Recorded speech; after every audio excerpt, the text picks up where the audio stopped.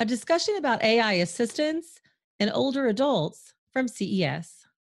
I'm Tanya Hall, and joining me is Kari Olson, Chief Innovation and Technology Officer at Front Porch. Welcome, Kari. Hi, Tanya. Thank you.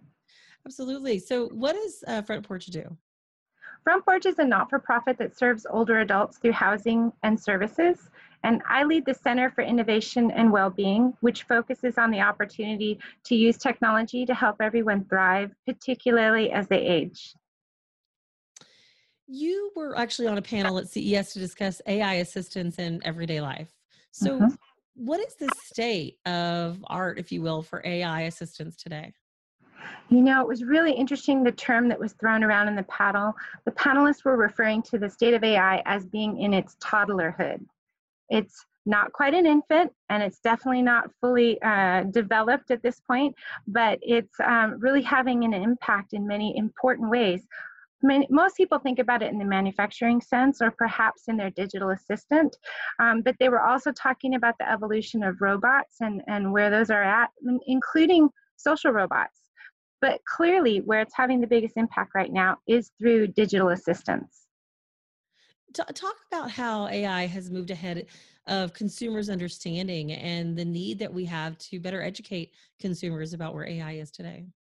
This is a really interesting problem. So, because AI is constantly gaining new capabilities, very often one of the challenges that's been identified is that consumers get exposed to AI, say in a digital or voice first assistant, and then really learn how to use the AI at that point, and then are not aware of new capabilities as they come down the line. And there's been a lot of discussion from the corporate developers of AI as well as the users of AI of how do we solve the problem of really educating people and making them aware of these new capabilities as they come down the line so that consumers can grow and find even more usefulness in the AI. Who are the up and coming companies in this space, and what do they have to do to stand out from the competition? I really believe that a big part of it is just making sure that the initial experience works well for people. We do a lot of research with older adults, and the one thing we found that speeds the adoption of AI and digital assistants is a moment of truth at the very beginning, where you solve one very specific need in a great way that delights people. And if that happens successfully, it opens up a super highway that allows people to kind of grow in their adoption.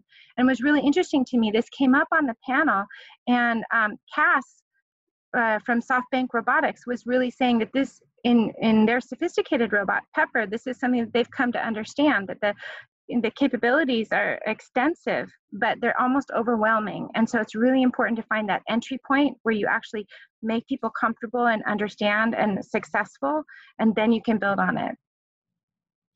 Speaking of older adults in our aging community, what steps will AI assistant manufacturers have to do to reassure consumers, including this demographic, regarding privacy and security?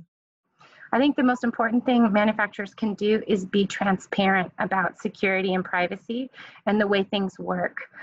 In our work with older adults, this is something that always comes up at the initial onset of launching any new assistance or new technology.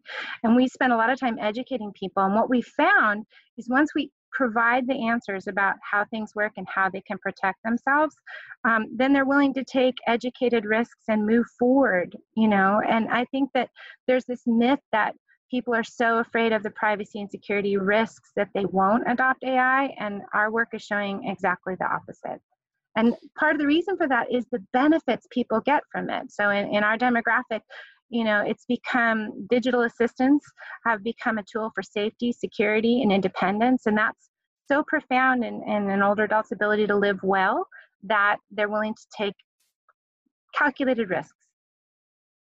Well, I definitely think this is a good use for assistance with our aging community. And I certainly see benefits on the health side as well as on the emotional side. It's certainly the work that you're doing is very interesting. Kari Olson, Chief Innovation and Technology Officer at Front Porch. If somebody wants to connect with you, maybe they want to find out more about the works being done with this demographic, how can they do that? We would love for them to visit our website at fpciw.org. We there share all of our case studies and research freely. All right. Thanks again. And you can find more of my interviews right here or at tanyahall.net. Thanks for watching.